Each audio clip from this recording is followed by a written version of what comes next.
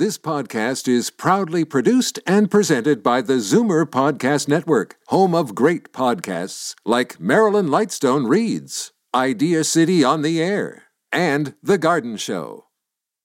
You're listening to an exclusive podcast of Fight Back on Zoomer Radio, heard weekdays from noon to 1.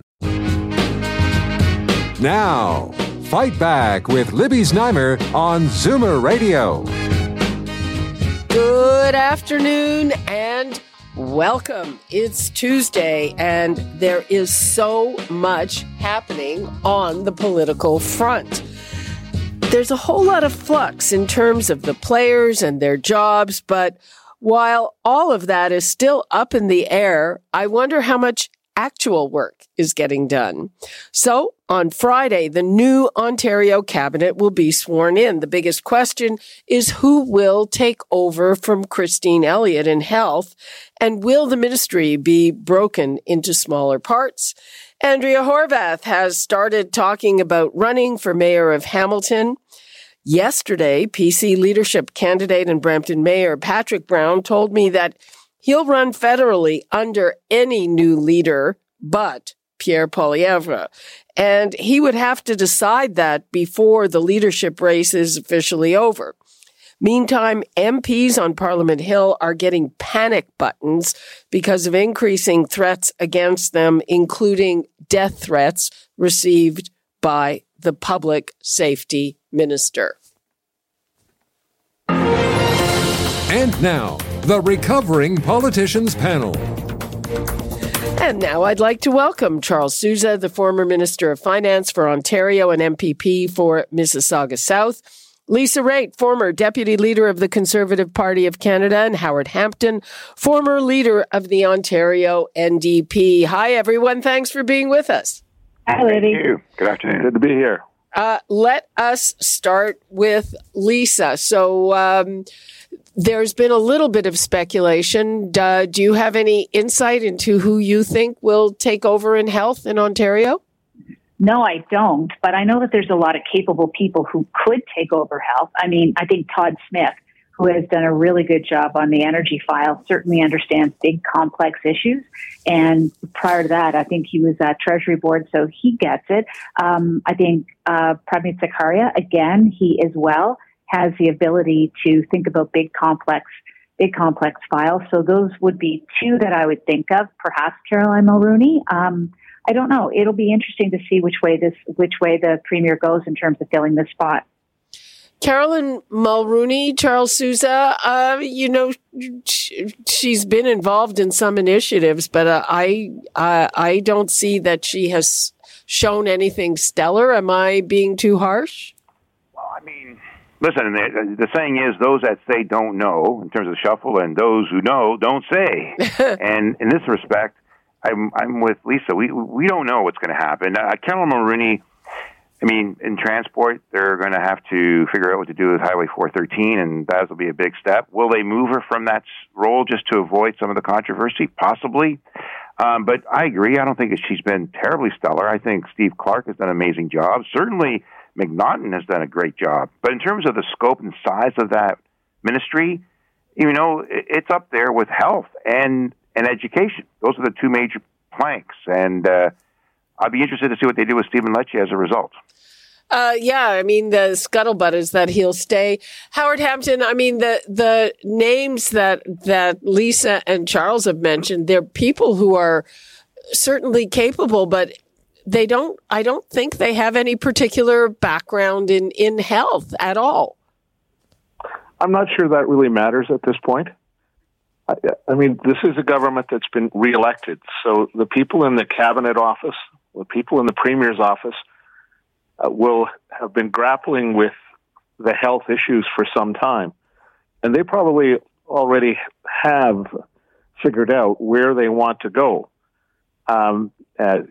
So, for example, should the Ministry of Health be broken up into 3 different ministries? One for addictions and mental health, which has happened in other provinces, another for long-term care, and another basically for hospitals, doctors, and public health. I think there's probably been a lot of thinking done on that in the cabinet office and in the premier's office. So it won't be so much about the talent or the insights or the experience of the particular person. It will be more about the kind of work that has gone on over the last 4 years and the kind of work that is being done now in terms of setting a direction. That's where I think that's where I think this will all come together. Well, there already is a Ministry of Long-Term Care, and the key there is who is running that. So I think there's consensus that their first Minister of Long-Term Care was a disaster, Marilee Fullerton. And the second one was really good, and he's gone, Rod Phillips, and Paul Calandra is there. Lisa, do you think he will stay in that portfolio? Well, what I can tell you is that I know for a fact that Paul Calandra cared enough to actually go and visit some of the long-term care homes. And I only know that because he went to visit my husband at Baycrest. And I thought, well, that's definitely getting a good idea on the ground of what's going on and listening to not only families, but as well to the people who work on that floor. So I'm impressed by what Paul has been able to do in a short period of time. I think he knows his file, and I wouldn't mind if he'd stay. I think it's going to be a heavy lifting file in the coming years, and I think they're going to have somebody who is going to care and who is going to do what's best for the system itself. Yeah, it's already a heavy lifting file. I mean, there's no question about that. And health. I mean, we're hearing that wait times are at record levels. That's not a surprise, given that we're coming out of the pandemic and we have to catch up with surgeries. We have a shortage of family doctors. I mean, one of the things I saw this report last week, and it was like deja vu all over again. When I was a cub reporter starting at Global Television, I won't say the year. And one of the first in-depth things that I did was how emergencies were totally clogged because people were going there with things that were not emergencies, but they didn't have a doctor to go to. Charles. Well, that is true. That is true over much of Ontario. And when you get into rural Ontario, northern Ontario, small town Ontario, there are many communities that do not have doctors. What they have are locums. So someone will come to the community for, say, 3 weeks, a month, and they will be very busy seeing patients during that time, but then they leave, and they may not come back. And so things like continuity of care and making sure that proper follow-up happens with respect to patients totally falls through the cracks. And that is... you would be surprised just how prevalent that is in rural Ontario, northern Ontario, small town Ontario now. Even a place like Windsor is really up against this kind of situation. So I wouldn't be surprised to see the Ministry of Health broken up into further pieces. I mean, I think Lisa's quite correct. There's going to be a lot of heavy lifting in long-term care. And long-term care, I think, needs to have more control over, the pieces and the parts that make it work, which means perhaps transferring some other decision-making from the big ministry, the Ministry of Health. But if the pandemic showed us one thing, it showed us just how fragile mental health is. And you've got the growing problem of addictions. And addictions is not just a problem in large cities like Toronto. Addictions is everywhere in Ontario now. Small towns, rural communities. OxyContin and Percocets have not gone away. And the incidence of people who are now addicted to drugs as a result of OxyContin and Percocets, that's not going away either. Well, they have a junior minister, I believe it is, of addictions. So that's 3. But, these problems, as I said, Charles, I mean, they go back decades, really. They may be worse now. Yeah, it's an ongoing issue. I mean, there's a lot of acute care that happens, and they clog up a lot of beds, and they really shouldn't be in hospital. You just mentioned about emergencies. Things happen where many come there, and it's not just in rural communities. It's right here in the GTA. I mean, Trillium Hospital, Mississauga Hospital, Credit Valley, they're swamped with people coming into emergencies because they don't have a family doc. They try to refer them, and we've tried to position family doctor groups around the hospital to enable them to get the care elsewhere. But it's an issue, and they've tried to process emergencies in a more effective way to assess and provide care to those that are most urgent. But it's a problem. People are there for hours, just waiting for someone to see them. And you know what? The other thing is that even if you have a family doctor, try getting through to the family doctor. Try getting an appointment with the family doctor in a timely way. I mean, if your kid has an ear infection or you've got strep throat, you've got to see a doctor. Not and next sometimes week. It happens after hours, right? It's not during the day, and that's where people end up going to the hospital. Yeah. And they overcome it in some respects, but yeah, we have to find a better way to service the needs of those that are most in need, and it can't just be at a hospital. That's not what they're there for in that regard. So fine, and that's why I appreciate these family teams that are being set up around hospitals to enable that backlog to be relieved. Well, yeah, I just, I know. Someone's got to pay for it, right? This is not free. Well, this all costs money, and this is a big job for the minister. It's a massive undertaking. There's a lot of labor costs, and there are going to be a lot of disputes in the coming years over just the inflationary rates. I mean, we already saw it just prior to the election, and that's going to be the biggest challenge, is getting people motivated to work. Yeah, well, yeah, and I was going to say the family practice that I go to, they have a walk-in clinic for their patients who need to see somebody right away, but it's between 1 and 3 in the afternoon. Yeah. So there you go. We have, other kind of moving things around news.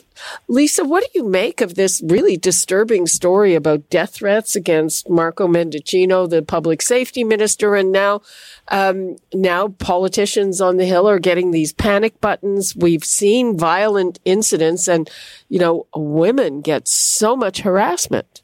Yeah, that's true. So death threats to politicians is not something new.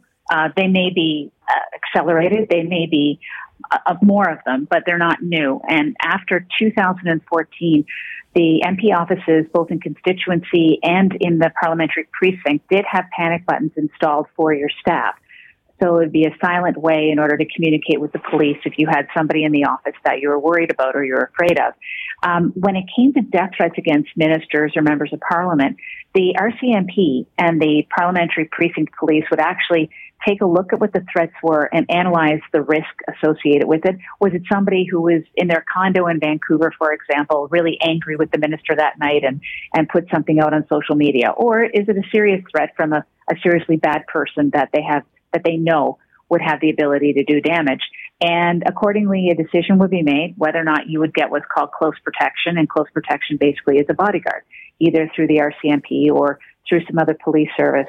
I don't know. I can't really get my mind around what a personal panic button would do for you, because we all carry cell phones, or your staff carries cell phones, and you can call 911. I mean, the panic button shouldn't be seen as a placebo, because what is going to get rung if you push the panic button? Like, where do you get put through to? Do you get to the closest OPP place, the closest RCMP? The details on that are kind of wanting for me. And if I were told that your risk is so high, we want you to carry a personal button on you at all times, I certainly want to know who's going to be getting that phone call and how quickly are they going to respond. According to what I've seen on that, it gets you to local police or the parliamentary police, but it's I don't know if it's going to get you there any faster. Charles, Do you have a view of this? Yeah, I mean, it's, I guess, symptomatic of all the toxic tweets that have been multiplying over these recent years. Certainly during the provincial election, it was accentuated, and a number of the leaders were targeted. But in terms of actual death threats, I mean, the Premier, Kathleen Wynne, she was guarded on occasions because there was some severe attacks on her. And it's unfortunate. I never had to deal. I mean, my family and I, we were never subject to that kind of extreme, but I always felt safe. But in Quebec, I mean, the ministers, their drivers are packing. They carry guns. Really? And they're constantly guarded. Wow. Yeah. Wow. And that was all because of the FLQ back in the day. Oh, I should have known that then. That's been going on for a very long time. Yes, as someone who received death threats when I was Attorney General, this is not new. But again, I think if we look to our neighbor to the south, we see again how prevalent it is. I was shocked to see that someone is running for political office, brandishing a gun, saying we need to go hunting rhinos in the United States, and that's an ad that's been put out there publicly. The advocacy of violence, the advocacy of stringing somebody up, the advocacy of going hunting for politicians, I think should shock all of us. And I think what we're seeing now is only going to continue. I would just say this: every Ontario cabinet minister has an OPP. An OPP. I won't say detail, but every cabinet minister has an OPP team that is assigned to give them advice about security, and that is heightened at election time, simply because there is so much more semi-regulated or unregulated contact with many, many people. And you will have OPP security details watching the events and giving very close security. But this has been going on now for at least 20 years in Ontario. But I think what we're going to see is much more of it, again, given sort of the advocacy of it in the United States, where it's perfectly acceptable to go out and talk about hunting politicians. Well, I don't know that it's brandishing a gun while you're doing it. But I also want to bring up. I read this really, I thought, incisive column from Tom Mulcair, the former NDP leader, the former opposition leader. And he basically said that there's a lot of incompetence in the government, in terms of delivery of what government is supposed to deliver. This is the federal government. We've all seen that with the craziness at the airports, the passport offices, just a lot of things that aren't functioning. And he said the fact that ministers are not taking ministerial responsibility for it is a big problem. Lisa? Mm-hmm. Yeah, so this is a case where this has been bubbling and festering for a while. First of all, Tom writes a great column, so I'm glad that you brought it up, Libby, because he gets right to the point, and he does so, I think, in a pretty cheeky way. Oh, he's really really smart. He is. He is. So I would say this, that when the Trudeau government first got elected in 2015, they came in with this notion that they were going to execute on plans. They were going to get things done, and they brought some folks over from England to talk about this thing called deliverology. And they said all the right things. They were going to be focused on delivering what was promised and delivering government services in the most efficient way. And they went into the digital economy. And I was sitting in opposition, but I had hope. I thought, wow, this sounds pretty good. And I like to see this kind of ingenuity. And then it just kind of fell away. It fell away. And what you will hear of from other folks in other sectors that isn't as public is that the government does have a hard time actually completing tasks, actually sticking to the plan that they have set out for themselves and delivering on projects or delivering on promises. And now it's happening in the place any political party doesn't want it to happen. It's happening with people. And having people frustrated because of lack of passport capabilities, or 2 million people in the queue to be assessed for immigration, or what I witnessed this morning at Pearson, another gigantic line of people worrying about whether or not they're going to miss their flights. These are very real problems for the Trudeau government, and they have to be seen to be getting it done. They need a win here, and they do not have any wins. Okay, I'm I'm going to say something probably very politically incorrect.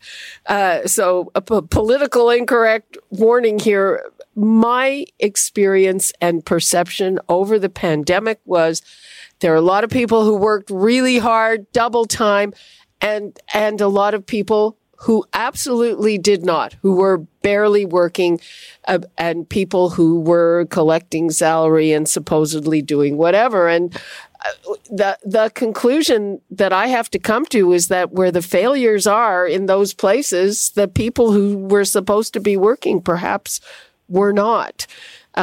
Charles? Oh, I'm not sure that's politically incorrect. That's just correct, I think.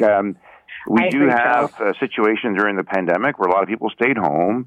So there was some degree of complacency, possibly. A lot of people worked hard, but all these backlogs, be it immigration, be it the passports, be it at the airport, is a lack of people coming to work and doing the job necessary to get through. And of course, it was people were all aware that people were going to start traveling again. The pandemic was going to be over, and there's going to be an influx of engagement.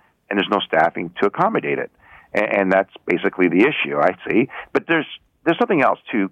Political staff, political teams do work hand in glove with the bureaucracy, or they should. And that hasn't been happening. There's been a divide. There's been a separation. I don't know if it's because of the vaccine mandates that are creating ill will with some of the staff that don't want to be vaccinated, and they're making it, the culture seems to be worsening as a result. Don't know what it is, but it's obviously affecting the delivery of government services. Howard, I'm so happy to hear I wasn't politically incorrect, but correct. I don't know if Howard agrees. No. Listen. I think this is a time when we need to look critically at a number of things. I just want to add something else to the mix. I think it's quite correct that you have workplaces that are dysfunctional now. They're dysfunctional in part because some tasks don't get done with everyone working from home, or they don't get done as efficiently with most people working from home. And I know of just local services where that's happened, because you sometimes have to have face-to-face contact with people to fix their problem or to understand their problem. So that was part of it. But the disruption that happened in workforces when you have a significant number of people who say, well, I'm not going to get vaccinated, so therefore you can't come to work. That happened a lot. Or simply the number of people who got sick. And I think there's been a real underestimation of the number of people who got sick, couldn't come to work, and in many cases still are suffering. They may not be suffering enough to call it long COVID, but they haven't recovered. And then finally, the people who were just afraid. I mean, you've got other people who, where in a workplace where 2 or 3 people came down with COVID, other folks just said, I don't want to go to work. I mean, that was very much the situation in the hospitality industry, where people simply said, look, I'm not going to go to work. I know of people who worked in a supermarket, and the company operating the supermarket took a fairly lax approach to COVID-19. And so people simply said, you know what, I'm not going to work.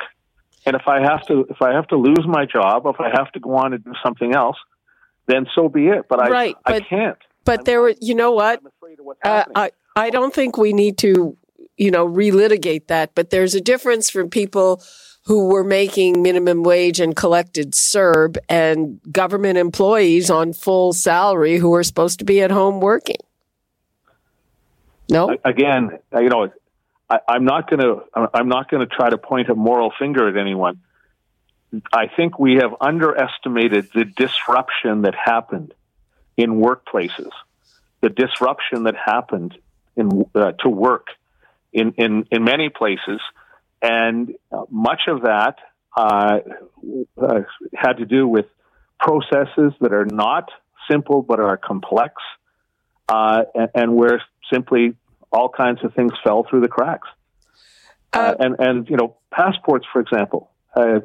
I'm not trying to make an excuse for anyone, but passports now, given some of the things that have happened in the past in terms of terrorism, require security checks, and they require in many places that you check out references and you do all of those kinds of things.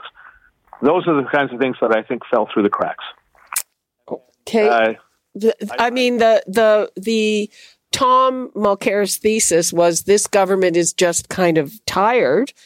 And, I'm also wondering, Lisa, in the context of what's going on in this leadership race, is that going to be a viable alternative with all this terrible infighting? Well, it's certainly a raucous race, isn't it?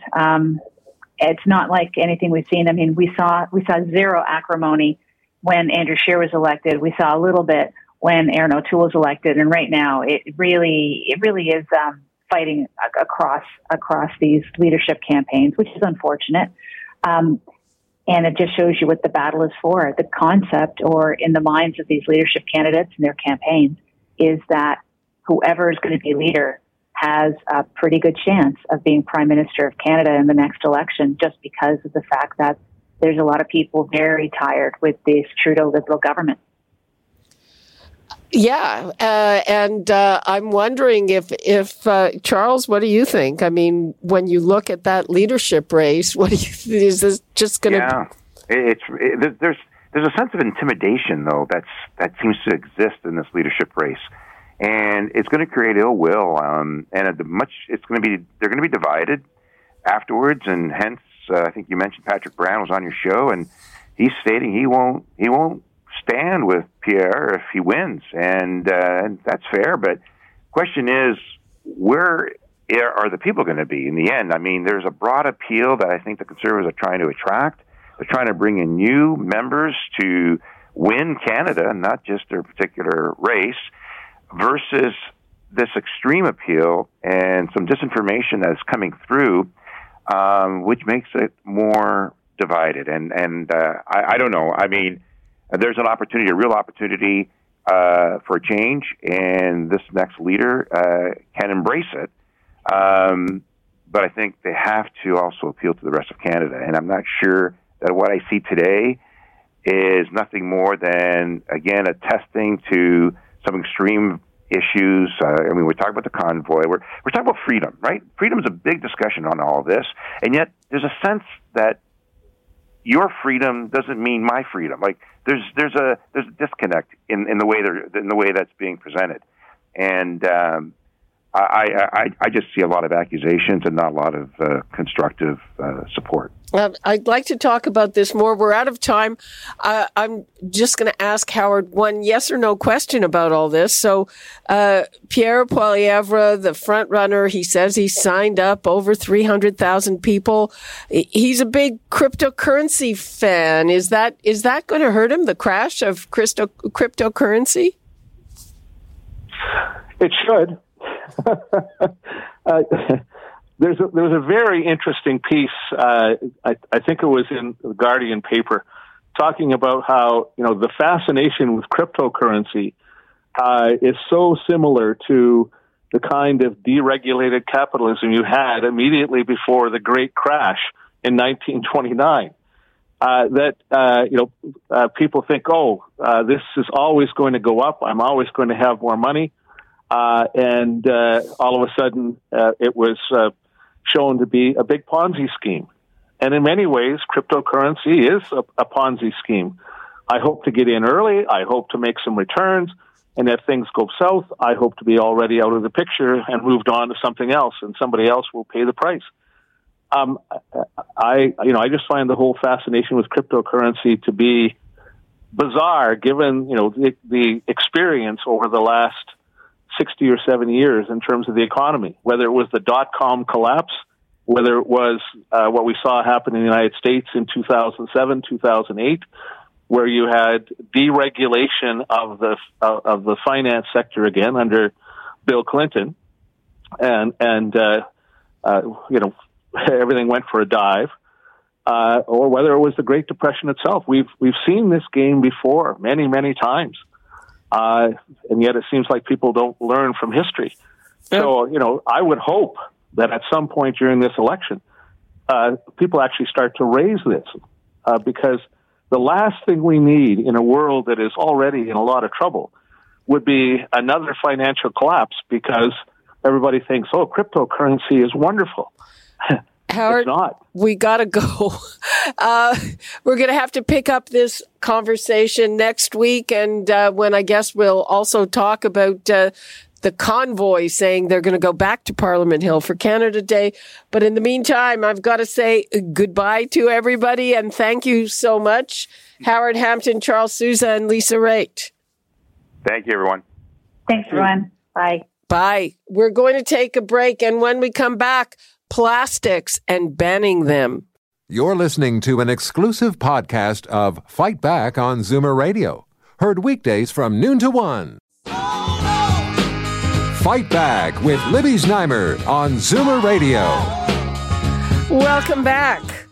Ottawa announced that it is banning both the import and manufacturing of single-use plastics like plastic bags and takeout containers by year's end. That also means that when you get takeout from restaurants, expect to receive alternatives to plastic straws and cutlery in addition to some of those containers. So how will this impact the restaurant industry, and how far will it go to reduce plastic waste? And while we're at it, a refresher on how and what to recycle. I always found that confusing. The numbers to call, 416-360-0740, toll free 1-866-740-4740. And now I'm joined by Olivier Bourbeau, Vice President, Federal and Quebec of Restaurants Canada, Court des Hôtels of the Neighborhood Group of Companies, which operates 4 restaurants in Guelph and 1 in Kitchener, and Annette Sinovich, Director of Policy at Toronto Solid Waste Management Services. Hello, everyone. Hello. Let us begin with Olivier. So I don't think this announcement was really a surprise, was it? No, it was not. It was not a surprise because we've been in contact with the federal government on that matter for a while now.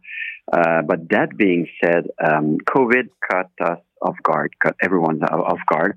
What I mean by that is that what we would like to see from the federal government is for an extended transition time, just to make sure that the supply of the alternative products will be available, because currently the containers and the material that the items that we are using right now are not even available in the amount that we need. So imagine the alternative products. Oh, you're saying even the regular stuff? That is correct. I can give you an example in a second. I have a chain of restaurants. They are a member. They have over 70 restaurants in both Ontario and Quebec. And when they order, for instance, 10,000 containers, it's not even a question of putting their logo on. The supplier says, I only have half of it. So they buy half of it. So in terms of alternative products, we want to be part of the transition. Definitely, sustainability is a good thing, but it's going to be important for the government to work closely with the suppliers to make sure that it's going to be available at an affordable price as well. Well, yeah, I think those environmentally friendlier things are expensive. Court des Hôtels, you have a number of restaurants, and some of them do a big proportion of their business in takeout. Yeah, it's something that we've, our newest restaurant we opened, that was the whole idea, was to focus more on a grab and go. And our company, we've, pretty much removed single-use plastics. Started with straws, removed plastic straws from our company 8 years ago. But pointing on to what Olivier just spoke about, we use biodegradable takeout containers. And over the pandemic, because of the mass amount of takeout that we've seen, especially in our other restaurants are mainly dine-in, but obviously people could only buy takeout, you see a huge cost increase in those reusable containers. We've seen anywhere from a 30 to 50% cost increase. in those containers right now. So it's been a lot of adjustments to menu pricing, which we're already seeing through inflation. But now with these containers going up in price and just being more popular, and we're going to see that surge jump up even more now with everybody having to move over to these style of containers instead of single use. Well, you're talking about those containers that are they look like cardboard. Yeah, the biodegradable containers, and that's a big focus for our company. But we've also just made a recent shift using a company called Friendlier, and they're actually reusable takeout containers. Okay, reusable, but what do people have to do? Bring them back? They bring them back. They pay a deposit on them, and they bring them back. And this company comes and picks them up, and they go to a washing facility to get completely washed, and then we purchase them back. I don't know. I mean, the whole idea of takeout, I guess, is convenience. That doesn't seem overly convenient. Let's bring in Annette. So with these biodegradable containers, I guess you just throw them out. Generally speaking, most containers for takeout, you just throw them out because a lot of them are black, too. You can't recycle anything black, correct? Yeah, it's definitely a challenge. Containers can vary in the products that it's produced from. So we're hearing about a product that may be made out of a fiber product, and maybe if it's soiled, then that would go into the green bin. If it's black, it cannot be recycled in Toronto's program, and it would have to go into the garbage. Then we also see other types of containers that might be clear or maybe made of foam. Those can be rinsed and go in the blue bin. So definitely we try to educate our residents and make sure that they get all the information on how to properly dispose of the different types of items that they might be getting with their takeouts through just a minute. Styrofoam can be recycled? Yeah, we accept it in our blue bin program. Now, it is difficult to recycle, so you do see it addressed to be an item to be banned through the federal measures. But right now, it is acceptable in the blue bin program in Toronto, and it can be recovered and be recycled. However, it is challenging to recover and recycle it due to the nature of its kind of composition. Olivier Bourbeau, what is going to be the most difficult item for restaurants to deal with? Oh, I would say the containers themselves, because we all saw cutlery as well as straws, as well also the steel sticks. Several restaurants have already made a change, and just so you know, from the big chains perspective, it's different because they have R&D. They have a little bit more money as well to order in big supply, in big amount. And they already started that change. But for the small independent restaurant, just to find a couple of containers, it's already a challenge. So imagine for them to find enough material, enough items at an affordable price, considering that an average restaurant only makes a 2 to 3% profit margin. So every single dollar counts for them.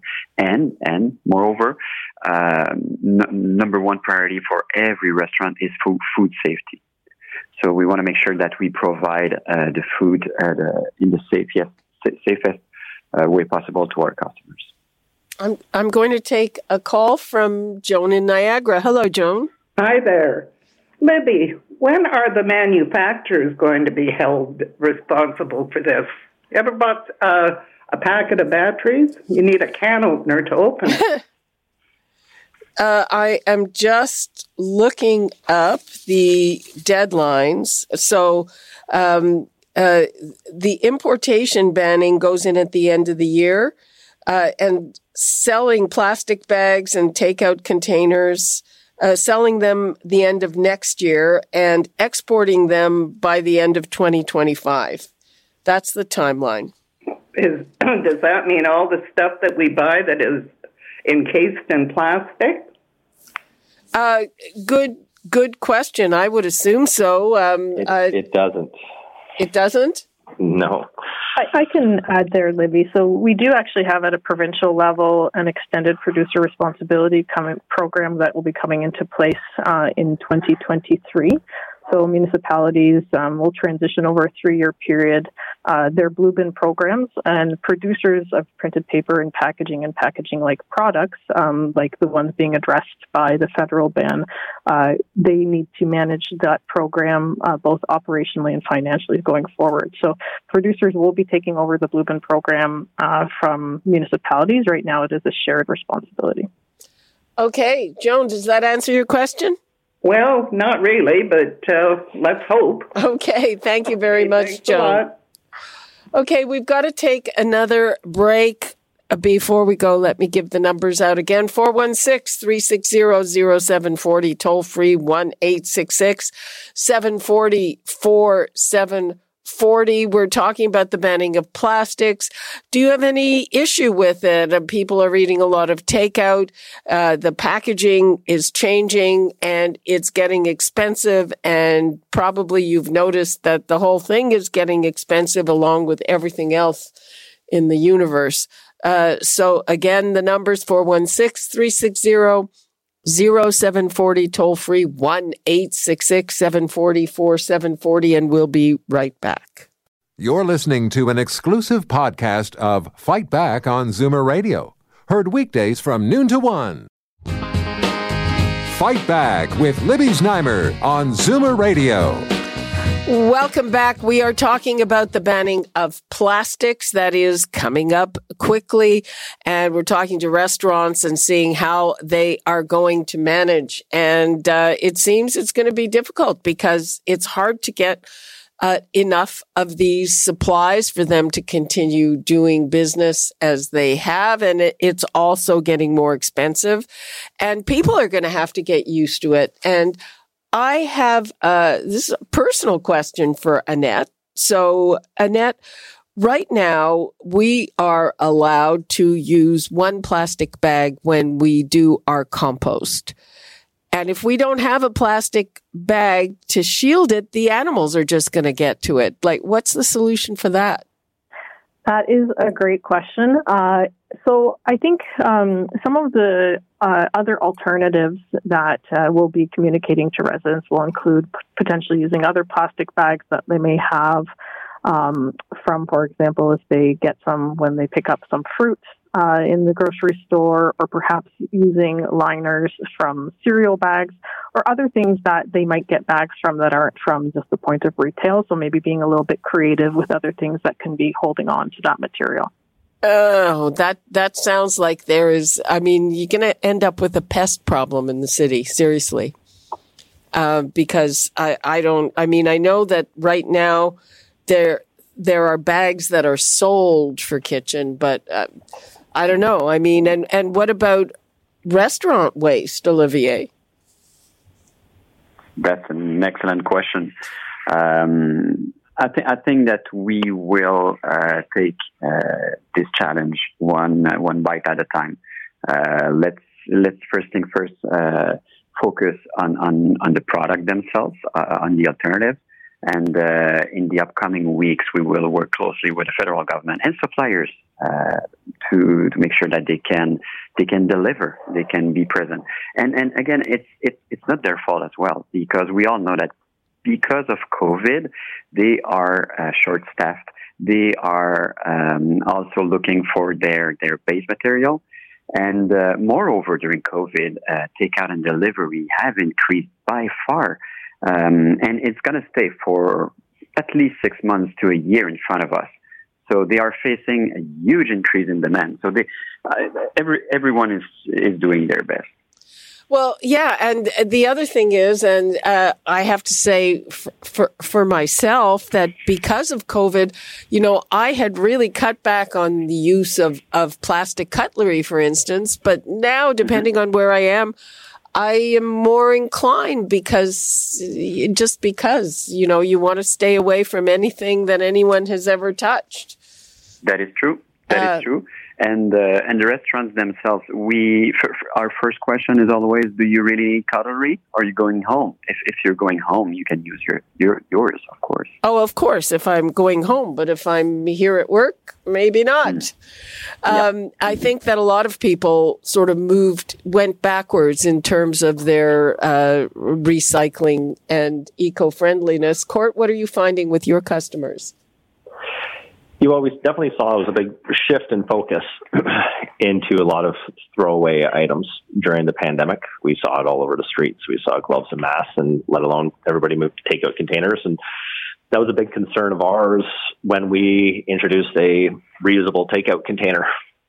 Are people going to be worried about using it? And then we realized, well, people eat on plates and they eat on glasses that are being reused daily in the restaurant. We wash and sanitize them.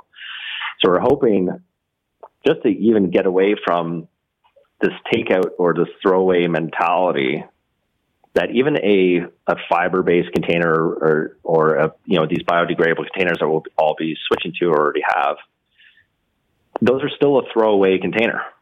We're still producing these things for single use to throw away. So I think there has to be a shift in mindset where we have to start looking at how can the industry change from our supplies coming into reusable totes to takeouts being in reusable containers, where we have a universal deposit system and cleaning facilities to eliminate the amount of single use that is happening right now. And I wonder if people will go for that. Let's take a call from Tom in Brampton. Hi, Tom. Yeah, hi. This replacing plastic with paper won't work because there's not enough trees in the world. It takes decades to grow a tree, and you can cut a tree down with one of these automatic machines. It takes 30 seconds less to cut down a tree. Then once you turn that into paper, you got to grow a new tree. Okay, Tom, I'm not sure that is the issue that they're grappling with right now, but thanks for your call. No, let's go to Rudy in Toronto. Rudy? Hello? Hello? Oh, yes. I wanted to say that what I heard about restaurants asking people that are taking out takeout whether they're going to go take it home or eat it on the way, that's a very good idea, so they don't have to give out plastic cutlery to people that are going home with the food. Yep. That's a good idea. Thanks, Rudy, for your call. I know that I don't take cutlery if I'm taking takeout home. So what is the bottom line on this, Olivier? Do you think that you can live with this, or do you need extensions, or what? We think that the transition should be extended, not for 5 or 10 years. No. The transition should take into consideration supply, just to make sure that everything's available. So just provide a buffer to the suppliers and us, obviously, to make that to be part of that transition, and for the federal government to support them. It will cost. It will need the suppliers will need investment, will need financial support probably, and the government needs to work hand in hand with them to make sure that this can happen, because sustainability is a good thing. We all need to evolve. We want to make that change, but let's do it properly. When you say support, you mean subsidies? I don't know if it will be in terms of subsidies. I don't know if it could be in terms of labor, supporting them finding workers, because labor shortage is the biggest problem of all companies, all industries in Canada right now and in the world. But they need to sit down with the suppliers and ask them, okay, what do you need? What do you need? Because we want this to happen, so let's make it happen, but together. Annette, what would you like to leave us with on this?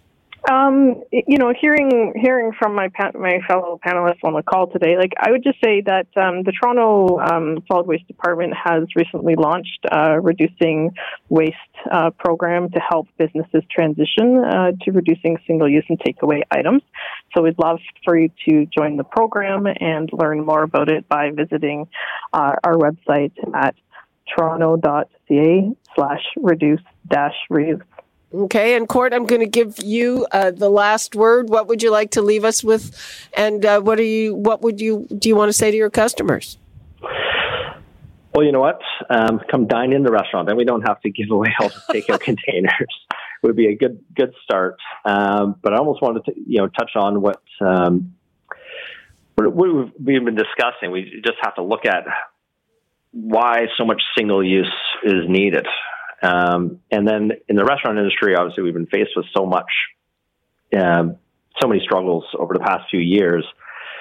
And then these things being added on as an extra cost or an extra transition piece that we have to figure out. Why isn't the same pressure being put onto the supply chain? Because I'll tell you, every order that comes into my restaurant is wrapped in plastic. Yet they don't have to make any changes. It's the one that's being forced on the restaurants. And the restaurants really don't produce that much single-use waste. It's really coming in on the supplier side. So it'd be nice to see some pressure from the government and from the public to be put into that sector as well. Okay. Thank you so much. On that note, Olivier Bourbeau, Court des Hôtels, and Annette Zinovich. Thank you for your time. Thank you, Libby. And that is all the time we have for today. You're listening to an exclusive podcast of Fight Back on Zoomer Radio. Heard weekdays from noon to 1. This podcast is proudly produced and presented by the Zoomer Podcast Network, home of great podcasts like Marilyn Lightstone Reads, Idea City on the Air, and The Garden Show.